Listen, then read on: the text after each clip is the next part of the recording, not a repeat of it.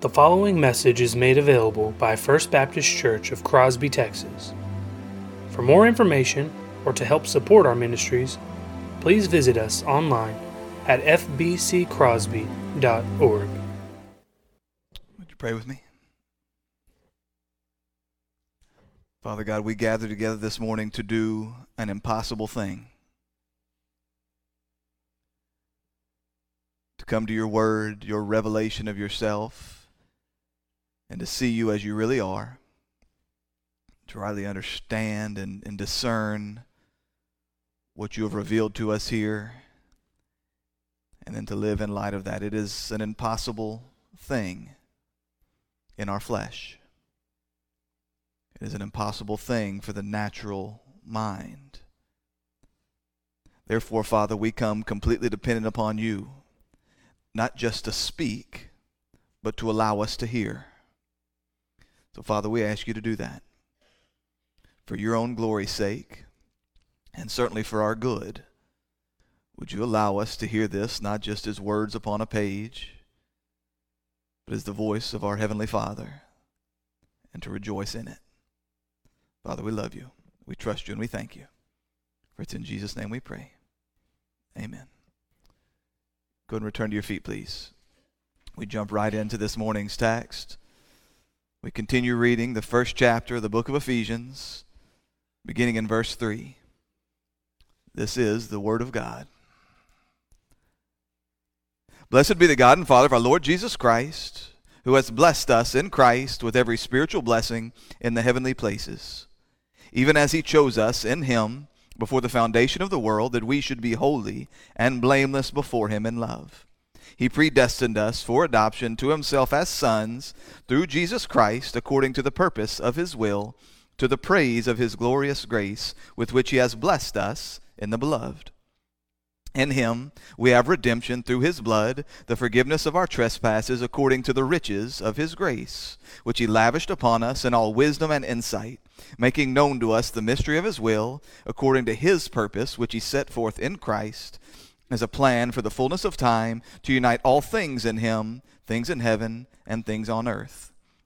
In him we have obtained an inheritance, having been predestined according to the purpose of him who works all things according to the counsel of his will, so that we, who are the first to hope in Christ, might be to the praise of his glory. In him you also, when you heard the word of truth, the gospel of your salvation, and believed in him, were sealed with the promised Holy Spirit, who is the guarantee of our inheritance, until we acquire possession of it, to the praise of his glory. And all God's people said, amen. You may be seated. Father God, would you give us eyes to see, ears to hear, hearts to believe what we have just heard. In your Son's precious name we pray. Amen. So, for something like 18 months, we gathered together here in this room on every single Wednesday night to examine the Scriptures and contemplate together the nature and the character of God. Now, you all know that in a very real way, literally everything that we do as a church family is seeking to know and to see and to understand God. But for that year and a half, what we devoted our midweek gathering to might be called theology proper. That is the study of the person and the attributes of God. Now, it's impossible for me to overstate how very precious that time was to me. It is my favorite thing. Frankly, I think it's the most important thing. Just to come to the Scriptures and open them up, the whole of them, from Genesis to Revelation, and ask, what has this book told me about who God is? Before I seek to worry about how this thing is to play out in my life, before I worry about my emotions, before I try to find myself anywhere in the text. The most important thing is to ask, what does this word tell me about God? And frankly, as I told you, that is the whole of what we do as a people. Just trying to get our eyes on him, just one more glance, just a slightly better view. More than anything else, we want to see and know more of God. Now, those of you that gathered with us on those Wednesday evenings, you'll remember that there were 2 words of exhortation that I gave you almost every single week. The first of them was I urge you to see and to remember that man will never, ever, not in a billion years, not even in heaven, will we ever fully know everything that there is to know about God. Now, this isn't a thing I just say on Wednesday nights. I say it here from this pulpit on Sunday mornings as well. But it's important. Missing this can have terrible implications for our life and our understanding about God and our expectations in this world. You must know that no matter how long you devote yourselves to studying the Word of God, no matter how long you have walked with God and counted Him as your Father, there will always be more of Him to know. There never comes a moment in a Christian's life where he can put God upon a shelf. There's never a moment when our minds work in seeking to see God more clearly, to be reformed in our thoughts about Him, putting to bed those faulty thoughts, those faulty understandings that we have developed of Him. There will never become a point when we can rest from that work. So the goal, therefore, cannot be to come to the end of learning about God, because there is no end. As you have probably come accustomed to hearing me say, God is not a puzzle to be solved. He is a mystery to behold. But there was a second warning that I gave you.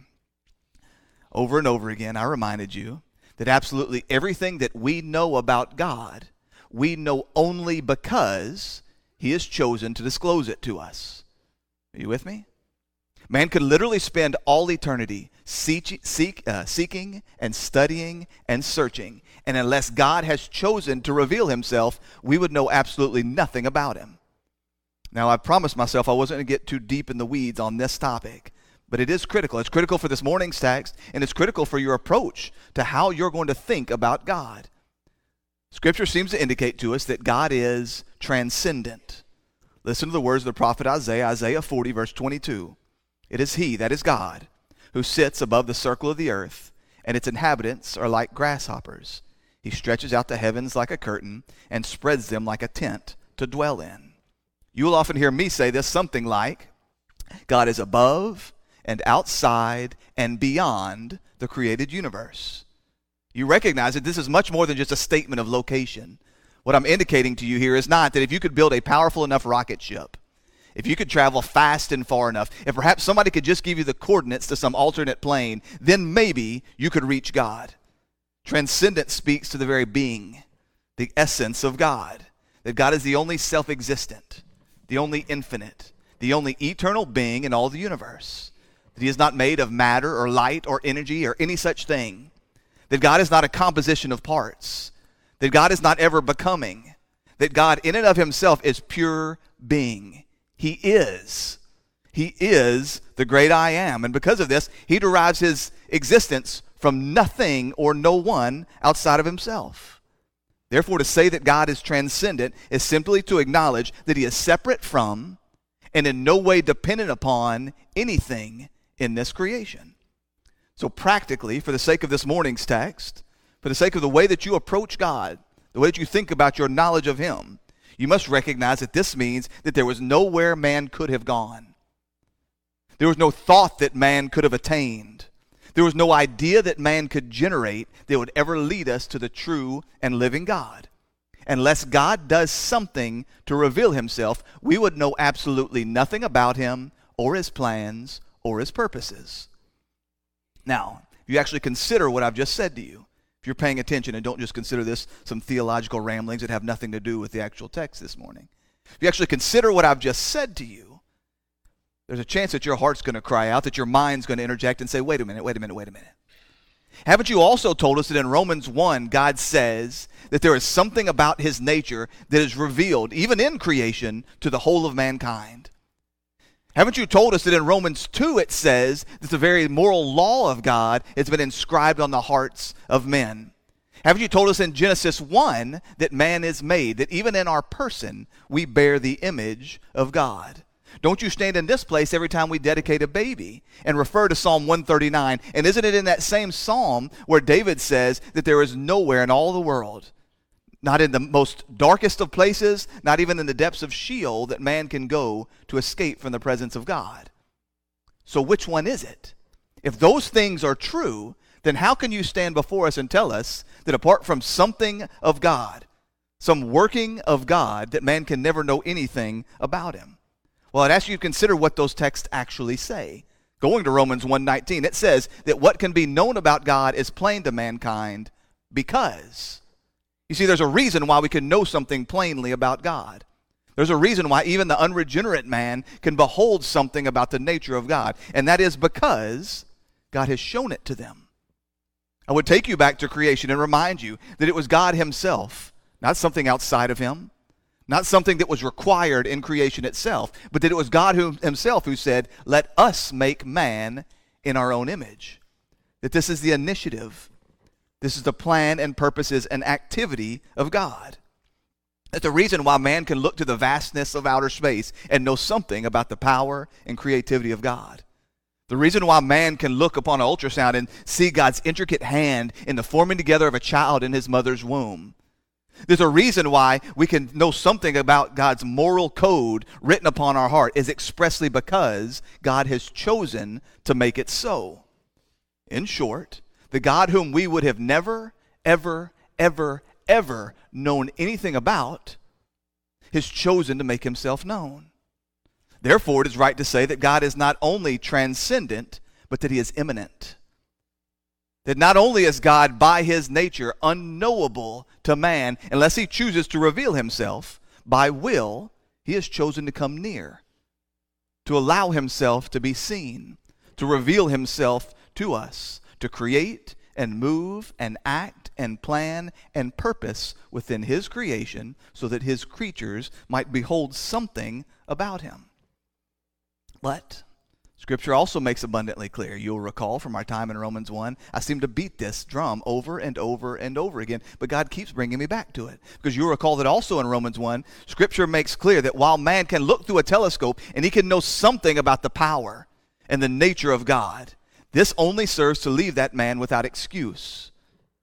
This only serves to strip away from the man the right to say, God, if you had just made yourself known, I would have worshiped you. And yet this is a long way short of revealing to man what God's ultimate plans and purposes are. A man seeking to know, man seeking to understand, a man seeking to have wisdom into the purposes and the will of God, he will not understand this purely from looking at the stars, just from looking within himself, just from beholding the image of God in him and looking in a mirror. Therefore, if man's going to know something about the plans and purposes of God, that he might turn from himself. If you're going to know something about the promises of God, that you would turn in repentant faith. If you're going to comprehend anything of God's plans and purposes, that you might honor him and walk in holiness. If you're going to have any understanding of what God's ultimate goal for this whole world is, if you're going to understand what's going on, what is God doing even now, then God must speak. He must reveal. He must disclose to us something more than can be beheld in creation by natural man. And I think that this leads us into this morning's text. You recall that we've been studying really from verse 7 down through verse 10. In him we have redemption through his blood, the forgiveness of our trespasses according to the riches of his grace, which he lavished upon us in all wisdom and insight, making known to us the mystery of his will according to his purpose, which he set forth in Christ as a plan for the fullness of time to unite all things in him, things in heaven and things on earth. So you'll recall that we spent the majority of our time last week celebrating, rejoicing in this all wisdom and insight which God has seen fit to give to his saints. If I could give you just a summary of that section we've just read, we determined that what God is saying here is that Paul is calling us to bless the name of God because he has redeemed us from slavery to sin and he has reconciled us to himself through the sacrificial and substitutionary death of his Son. The giving of God's beloved Son, according to Paul, is an extraordinary act of goodness towards undeserved sinners. And the immeasurable riches of this grace, that's what he calls this. This is a grace, a gift given to men who do not deserve it, who could not possibly earn it. That the riches of God's grace have been lavished upon us, been showered upon us, not given begrudgingly, not sparingly, not holding back something, but he has lavished the riches of his grace upon us, not only in the forgiveness of sin, but also in giving us all the wisdom, all the insight necessary to rightly understand his will, so that we can come to the knowledge of his purposes. So I pray that my weaknesses as a pastor, that my weakness as a preacher, did not in any way become a hindrance to you last week, that prevented you from walking out of this place truly rejoicing in this magnificent truth. understanding that in Christ Jesus, as the saints of God, as those who have been chosen, not just in spite of your flaws, but have been chosen that he would overcome your flaws, that he has given you true spiritual wisdom and insight that you may come to the knowledge of his plans. We talk not about the wisdom and the insight of the world, not the lifeless knowledge of this world, not the wisdom of man, but the enduring wisdom of God, that which accords with his plans and his purposes, that which allows us to see God as he really is, to rightly discern that which he has revealed, insight into the unfolding of his good pleasure as we work through his word. I pray that you never take that for granted. I pray that I never become a hindrance to you celebrating and rejoicing in the gift that is the knowledge of God. I pray that you never make little of this. I pray that you give your life to cherishing and beholding and striving after true, godly, biblical knowledge. So this morning, as we continue our exposition, working through verse 9, I want to draw your attention to that word, mystery. Verse 9, he says, making known to us the mystery of his will. Now this word in Greek, mysterion, the Apostle Paul, he uses it pretty often. I believe it's 27 times the word is used in the whole of the New Testament, and 20 of those times they came from the pen of Paul. Matter of fact, we find it 6 times here in the book of Ephesians alone. So surely we ought to consider, what does he mean by this word, mystery? What is a mysterion? What is the nature of this knowledge? That's the real question. What is the nature of this knowledge which God has granted to us as a lavish gift of grace? Now, whenever we hear the word mystery, many of us, perhaps immediately our mind would go to something that's essentially incomprehensible. That a mystery is something that's to be experienced, but never really understood. Something vague and impossible to describe. Now we can see this, while men may not put it in these words, we can see such an understanding playing out in places wherever Christianity becomes about more like a private and personal mystical encounter of some sort. Where the church moves away from propositional statements. Where no longer do we say things, do we declare things with any concrete certainty about who God is, about what his plans and his purposes are. Instead, we paint a picture of something much more nebulous and abstract. Instead, again, we talk about emotions and experiences, and we leave men, while we may not say it in such clear terms, we leave men to believe that it is going to be up to them to determine what their religion will look like. It's up to them to determine what God actually means in this word. And that we would object then. We would object to pastors standing in pulpits. We would object to churches gathering together and demanding of men that they speak with any kind of doctrinal precision about God. We would object to men to requiring that we would hold any kind of positional statement about who God is. Any kind of statement of absolute truth as revealed in his word. We would call these things to be too narrow, too unspiritual. And we see this all around us. That Christianity becomes all about experiences. Something ethereal, something almost impossible to define. But clearly, this type of understanding, it betrays a completely different thought with regards to this word mystery than the Apostle Paul intends. You know that Paul never leaves it up to man to define for themselves who God is.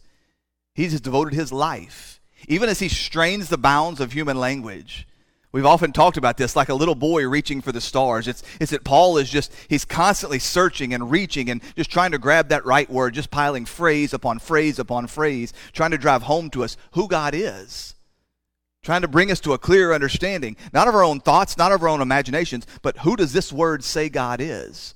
Who has he revealed himself to be? Paul desperately wants us to speak and to think and to live in light of an accurate understanding of who God is. And so Paul, he does this. He delivers these words to us, these tremendous phrases, these great doctrinal statements. He delivers them to us with a clear expectation that for the believer, for those who have been born again, for those who have been given eyes to see and ears to hear, to the saints who have been set apart in Christ Jesus, that we would have an understanding, a grasp of what he's saying, even when the thing he's speaking about is called a mystery. I want you to think about what Paul says in Romans 11:25. He's talking about a great mystery. He's talking about Israel's hardening. But then he says to these ordinary saints who read this word, I do not want you to be unaware of this mystery, brothers. That he intends, that he fully expects that the saint, that the ordinary Christian, they will come to this thing which is rightly called a mystery, and that we would understand it, that we would grasp it, that we would think rightly about it. So clearly he doesn't use this word mystery to refer to something that's undefined or unknowable, but rather something that is definite, something that is defined, and something that is important for us to know. But again, I say we must be careful. We must be careful not to take this to mean that this is something that can be discovered through the unaided mind of natural man. In 1 Corinthians 2:7, Paul calls this a secret and hidden wisdom. And I think perhaps that hidden secret is maybe a better term than mystery. Because whenever I present to you a mystery, your mind might immediately go again to the idea of a puzzle. Something that's to be left up to the really smart people. And if you give them enough time, if you can get enough of them in a room, if they can spend enough effort and search long and hard enough, they're going to solve it. They're going to figure it out. But a secret, something that is hidden, it cannot be found, no matter how much time you have, unless it has been revealed. And once it has been revealed, it is made plain to everyone who has eyes to see it. Are you tracking with me? That what he's saying here, and I think this is much closer, is that this is a thing which has been hidden. Again, I say not a puzzle to be solved. Martin Lloyd-Jones says it like this: it is a mystery in the sense that man, with his unaided, fallen mind and intellect, can never discover or arrive at it, but when it is revealed to him by God, even the simplest man is able to understand it. Are you tracking with me? This isn't a puzzle for smart people to put together. It's a mystery to be revealed. It's a secret to be told. And when the secret is told, when the mystery is revealed, it's not a matter of the power of your intellect. It's, do you have eyes to see it? Do you have ears to hear it? Do you have a heart that will believe it? Now, I need to make one more statement of clarification with regards to this word, Mysterian. During the time of Paul's writing, there was a number of what you might call mystery religions or mystery cults.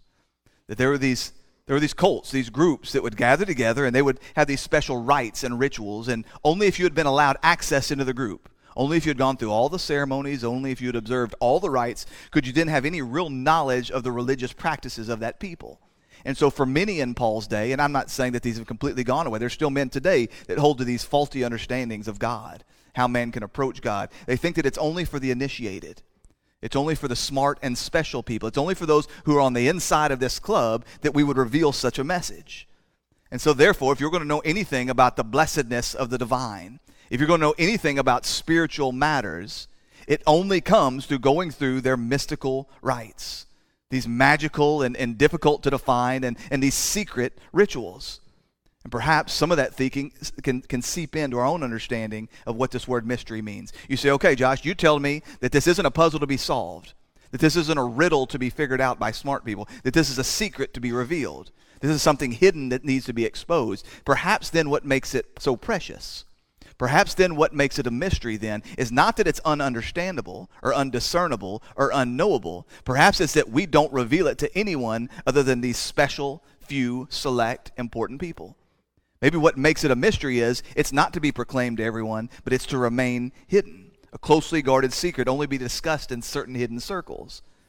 But again, this clearly is at odds with the way that Paul uses this word, mystery. I want you to consider his word at the end of the book of Ephesians. He's telling these people, he's imploring these saints to pray for him.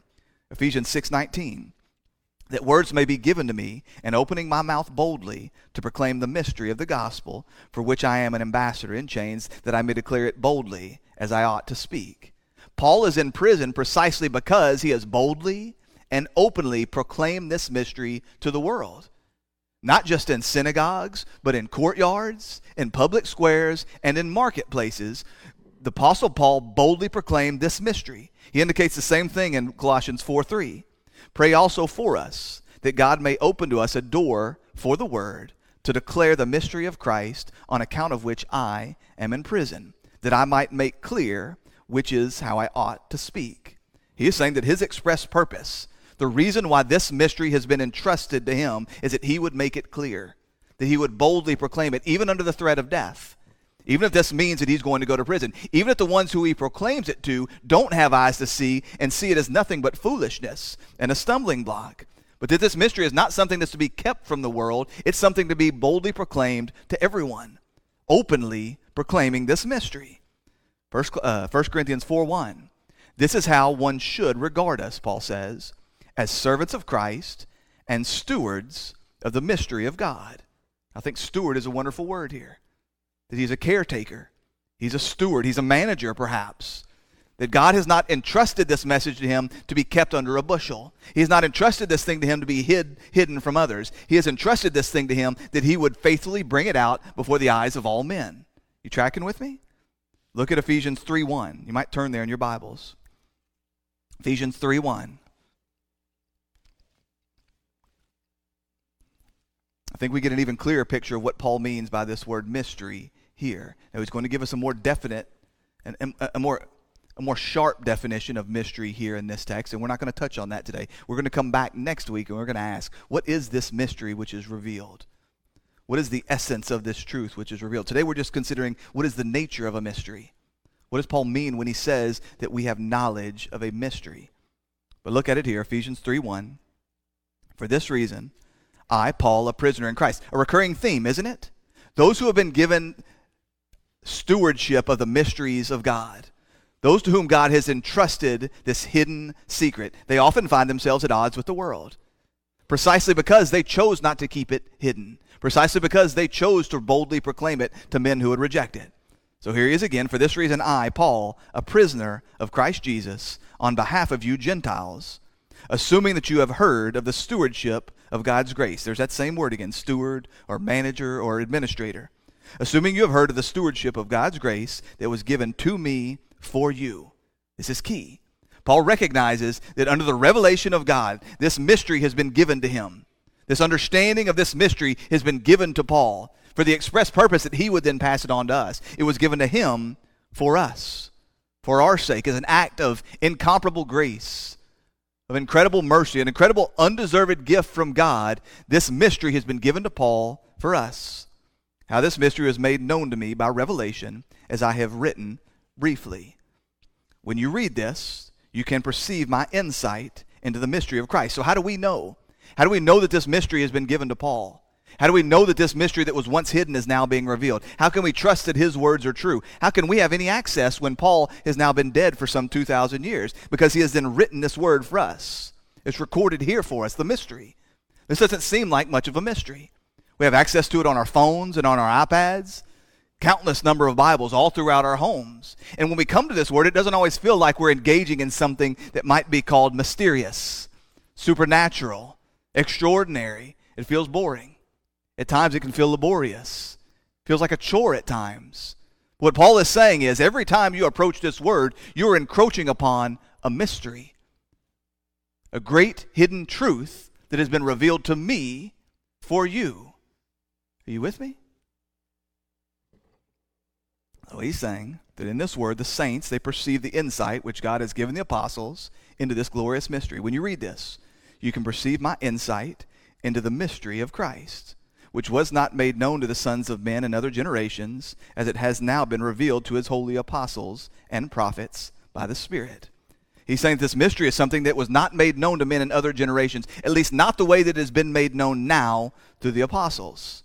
He's going to say down in verse 9 that this was a mystery that was hidden for all the ages. This is a mystery that was once concealed, but has now been revealed. It was once hidden, even to the Old Testament saints, even to the Old Testament prophets. This thing had once been hidden, but how? I want you to think about these men who received word from God. We talk on Sunday nights right now. We're working through the minor prophets, and we've talked about the nature of a prophet. He's God's spokesman. That God comes to this man, and we don't know exactly the way that this process worked. Maybe it was different in the life of each of these prophets, but that God would speak through these men, revealing things that had previously been unrevealed, revealing these things to his people and to the world through his chosen spokesman. And yet what we're reading here is there were things that were previously hidden even to them. This thing, this mystery that is now received by Paul and revealed through him to us through his writing, that they didn't even see this thing. But how? In Peter's first letter, 1 Peter 1:10, he talks about the fact that the prophets of old, they searched and they inquired carefully. They considered the words of promise that God had spoken to them. I'm just imagining this, right? The writing prophets, that God would speak to them, that they would record them a message for the people. They would sit back and they would look at it and they go, but how can this be? How will this possibly play out? God, you have promised from Genesis 3 that you would send one, an offspring from woman, to crush the head of the serpent. You have promised to Father Abraham that you would bless all the nations of the earth. You have promised through Moses that we would be a holy and saintly and set apart people. You have promised to David that there would be a king upon the throne for all eternity. You have promised that our sins would be removed from us once and for all. You have promised that the kingdoms of the earth would become the kingdom of heaven. And I look around and I see none of this. God, how can it be? And so they would search, and they would look, and they would study, and they would struggle. I think about the prophet Jeremiah in exile.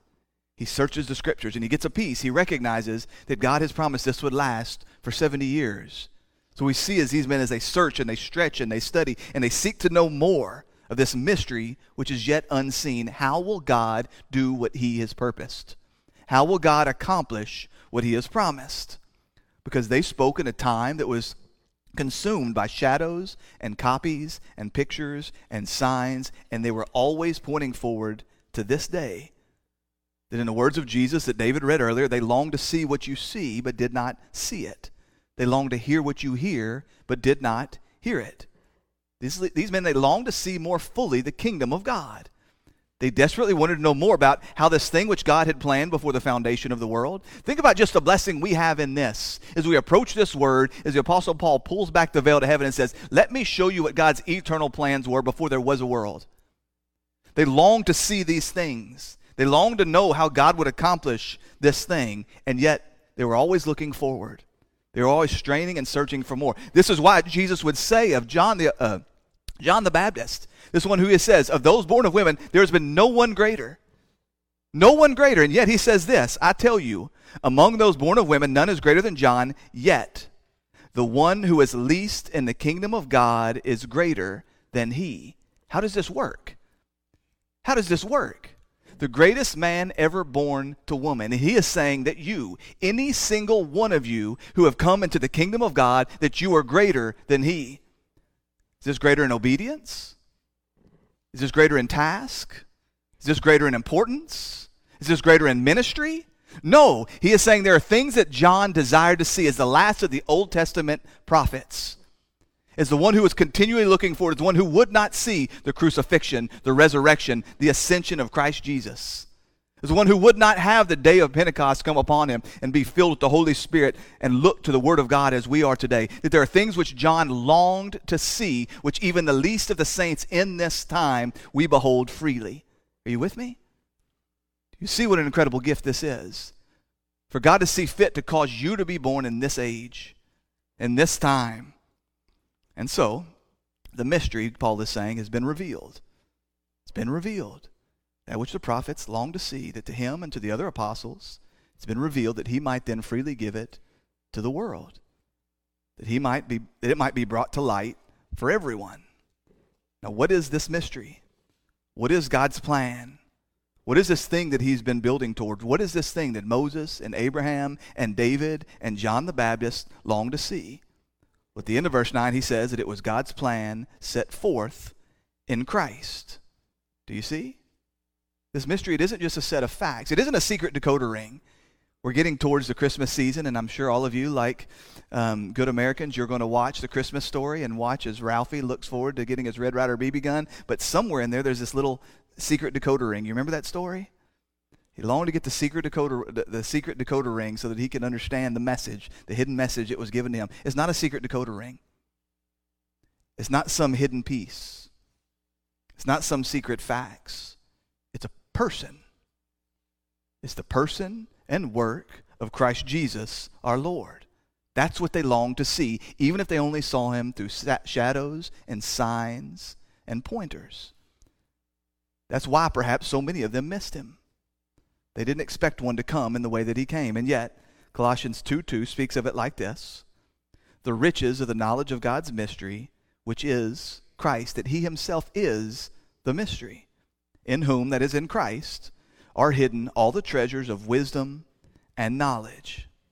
Christ Jesus, that he himself is this mystery. He was the one who has been revealed, the one who had been hidden behind a veil since the very beginning of time. He is the one who was promised for thousands of years, only be seen in signs and shadows and pointers, and yet now fully revealed. fully revealed to the Apostle Paul and the other apostles, recorded for us here, that we may come, we may see, we may believe, we may understand God's plan and his purpose and his will from before the beginning of time. So that any who come to him, any who are found in Christ, what Paul says there in Colossians 2, is that we might find that in him are hidden all the treasure of wisdom and knowledge. Everything we need to know about the Father. Everything you could possibly need to know about God. Everything you need to know about this life. Everything you need to know about God's will for you and you're walking forward in holiness as you endure to the end. All of this is found in him.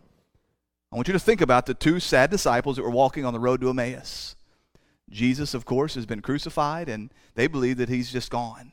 They've heard about the women going to the tomb and finding it empty, and they're sad. And you see this picture as Jesus walks alongside them. It's almost comical the way this encounter happens as they ask him, have you not heard? Are you the only man in all of Jerusalem that's not heard what happened?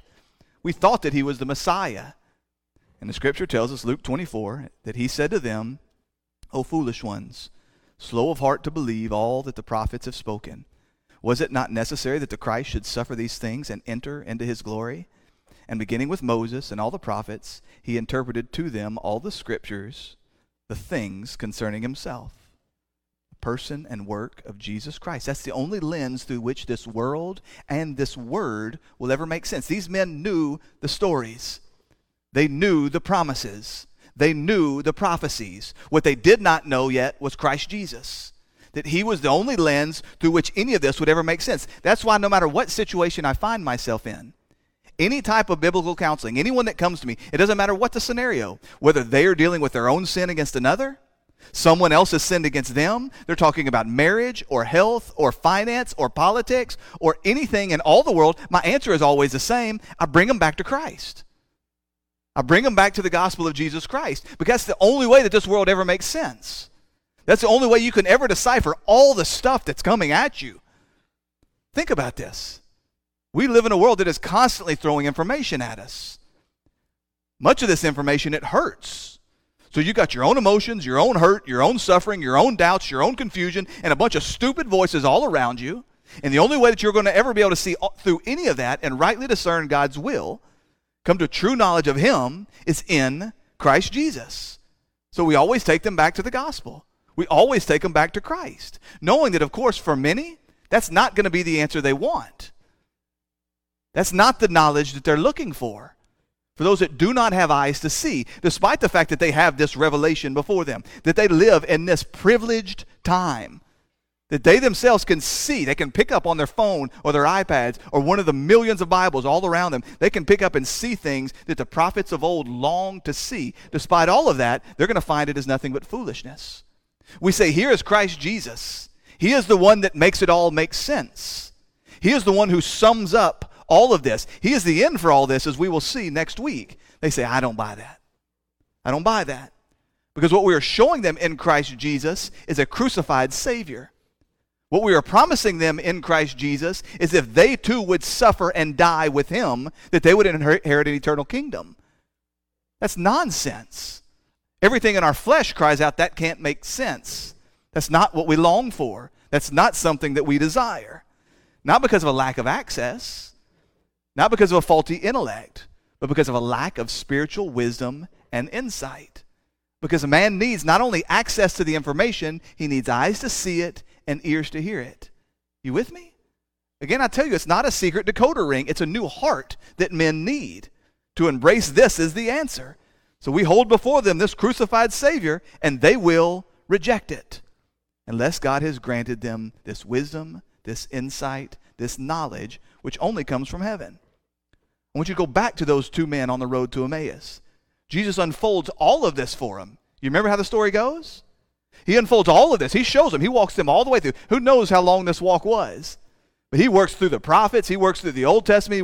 He's showing them, I'm the one that has been pointing to all along. It was always the Christ. Didn't he have to suffer and die? Didn't the Old Testament say this? And didn't he himself say that he must suffer and die and rise again? And then he goes on. They turn aside to the city and they ask him, would you not come with us? So Scripture says that he did. And when he was at table with them, he took the bread and blessed and broke it and gave it to them. And their eyes were open, and they recognized him. And he vanished from their sight, and they said to each other, "Did not our hearts burn within us when he talked to us on the road, while he opened to us the Scriptures?" Beloved, that's the thing. That your eyes would be open, that your hearts within you would be burning. That you would come to this word, not just consuming some facts about the Old Testament, not just consuming some facts about how Jesus is the peace that they all pointed towards, but have your eyes open, have your heart changed, and to see Christ as he is. That this is true wisdom. This is true insight. This is true knowledge. So that you've come into this place, many of you, and you don't know what to make of this world around you. None of it makes sense. You're just looking for something solid that you could ground yourself on. And I stand before you and I say, the answer is Christ Jesus. You say, I don't know what to do with this world. I don't know what tomorrow will hold. And I say, listen, he has promised to meet you at his table.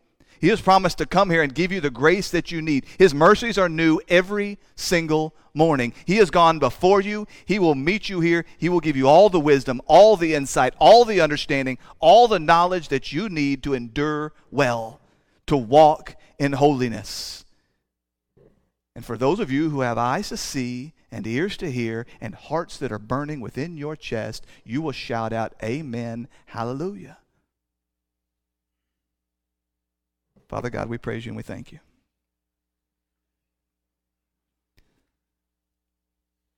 We thank you for the wisdom, the insight, the knowledge, the understanding that you have granted us in Christ Jesus our Lord. Father, as we will see next week as we unfold the rest of this text, you have truly blessed us in the fact that there are not multiple places you have called your children to come, but that Christ Jesus is all in all. Whether it is mercy, whether it is grace, whether it is wisdom, whether it is strength, whether it is forgiveness, whether it is provision, whether it is healing, whether it is anything in all the universe, there is only one place to which we come to receive it, and that is Christ Jesus, our Lord. So as we approach this table today, because the reality is there are multivariate needs all throughout this world, all throughout this room. People need all sorts of different things. And there's not a one of us in this room that can give them all that they need. But that at this table, Christ Jesus promises to meet them and give them exactly that. So, Father, I pray that you prepare our hearts to meet with him now. In your Son's precious name we pray. Amen.